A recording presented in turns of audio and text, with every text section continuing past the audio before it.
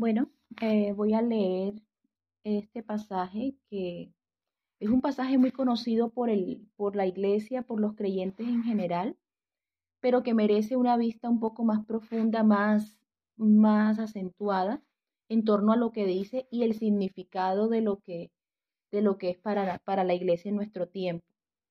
Es una de las pocas veces que se ve a Jesús molesto, que se vea a un Jesús realmente desagradado y que no solamente toma una iniciativa verbal, sino que también físicamente eh, da un parte de respeto por la casa de Dios. Te vamos a leer este pasaje en perdón, Evangelio según San Marcos capítulo 11, desde el verso 15 al 17 podemos leer.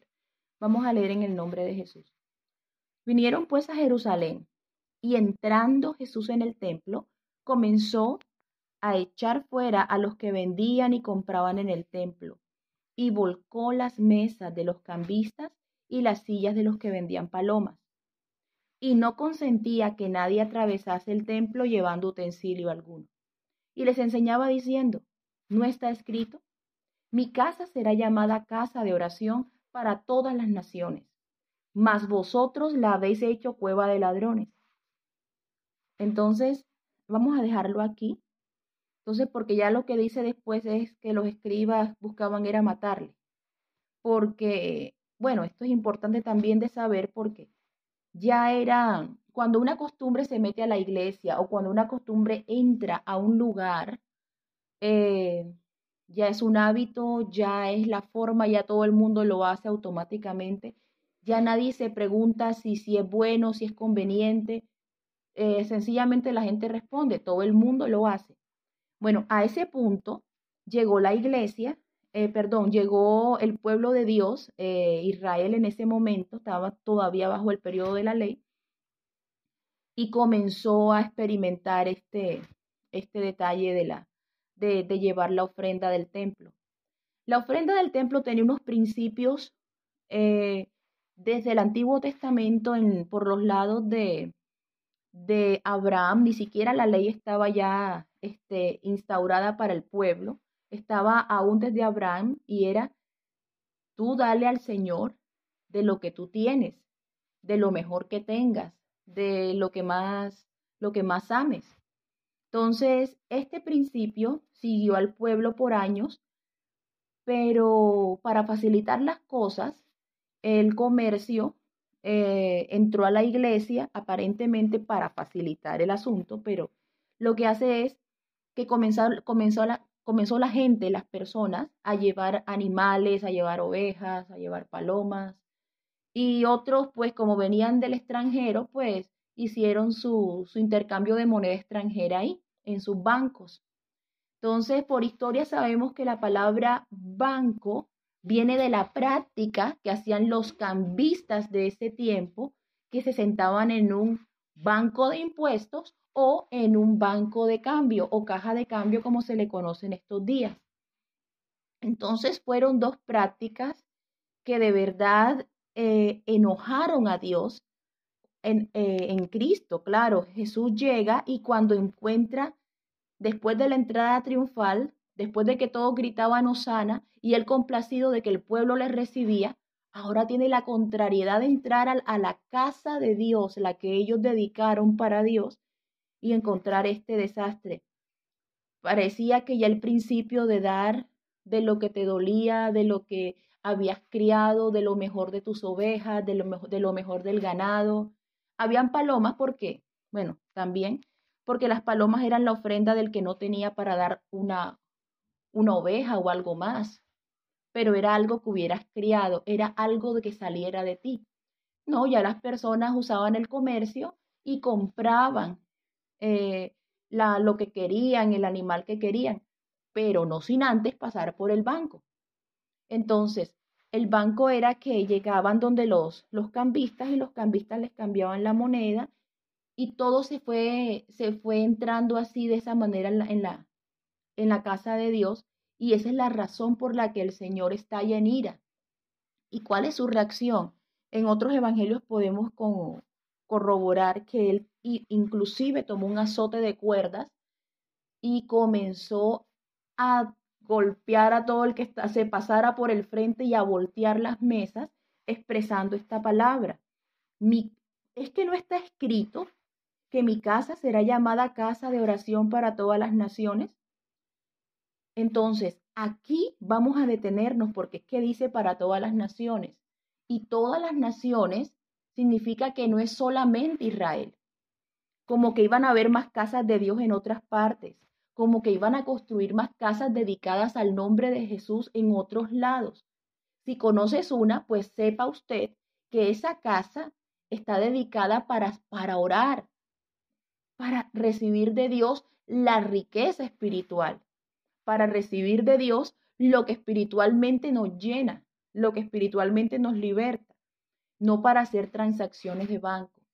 Entonces, si a Dios no le gustaba que las ofrendas fueran comerciadas, cambiadas, falsificadas, porque ya no venían del alma de la persona, sino conforme a la comodidad y a la conveniencia de los comerciantes, ¿cuánto más en la casa de Dios hacer prácticas como prestar dinero, prestar al interés, tomar las ofrendas para préstamos?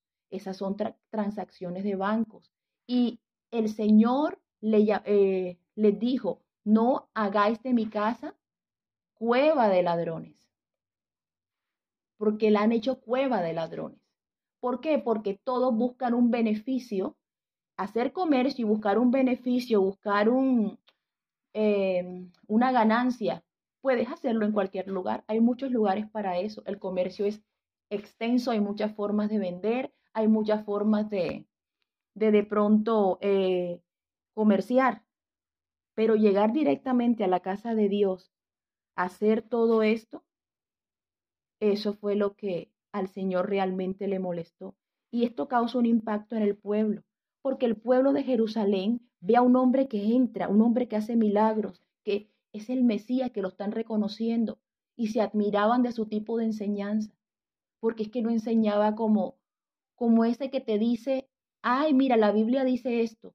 Era que les decía lo que había que hacer y qué era lo que le agradaba a Dios que hicieran. Entonces, quiero terminar. Hay un libro profético, creo que es Ageo. Quiero buscarlo porque quiero leerles la terminación de este libro profético, el último versículo de este libro. Él habla en relación con el mercader. Si me dan un momento, vamos a ver. Creo que es Ageo.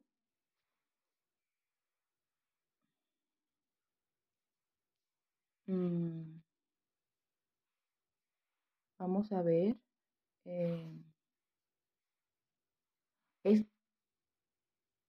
Creo que es Zacarías o Ageo. Pero uno de esos dos pasajes habla y dice de que finalmente ya no habrá más mercader en la casa de Dios.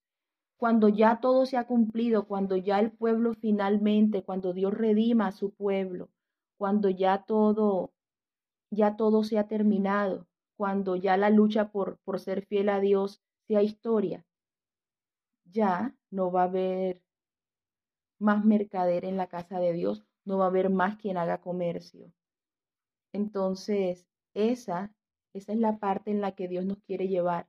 Él quiere que de verdad crezcamos en Él y crezcamos sin ninguna avaricia, que crezcamos sin ninguna idea de buscar beneficio alguno. Miren cómo la mercadería en la iglesia destruye las amistades. Destruye las amistades porque quedan debiendo.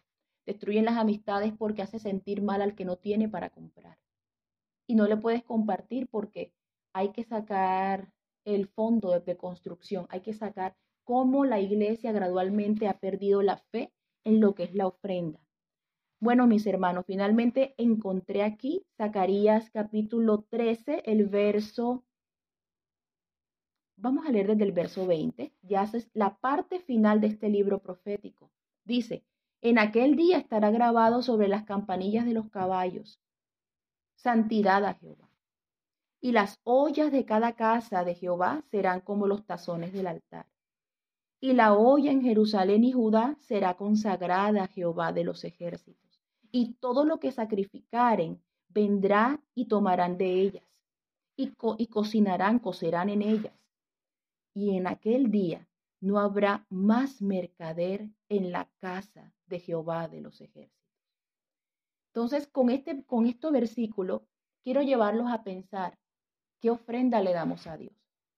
Y también cómo el Señor en realidad nos lleva de nuevo a los principios, al principio de dar y creer que Dios suplirá lo que os falte, sea para construir, sea para derribar, sea para hacer nuevas cosas. La ofrenda es el resultado de la relación íntima de Dios con una iglesia. Entonces, una iglesia que le toca hacer mercaderías, a una iglesia que le toca hacer actividades, es una iglesia que no se relaciona con Dios en términos de ofrenda. La iglesia da voluntariamente. Y lo que encontramos a lo largo de las ofrendas que están en la Biblia para el templo, como las del tabernáculo, como las del templo de Salomón, principalmente el tabernáculo, Moisés tuvo que parar a la gente y decirle, no más, no den más, que ya dieron suficiente. Ellos no salieron a vender, no ven que era del desierto, ¿a quién le iban a vender? Entonces hagámonos el cargo que estamos en el desierto y comencemos a vivir realmente de lo que es la gracia de Dios actuando. Bueno, solo quería compartir este pensamiento y espero pues que les sea de mucha bendición a todo el que lo escuche.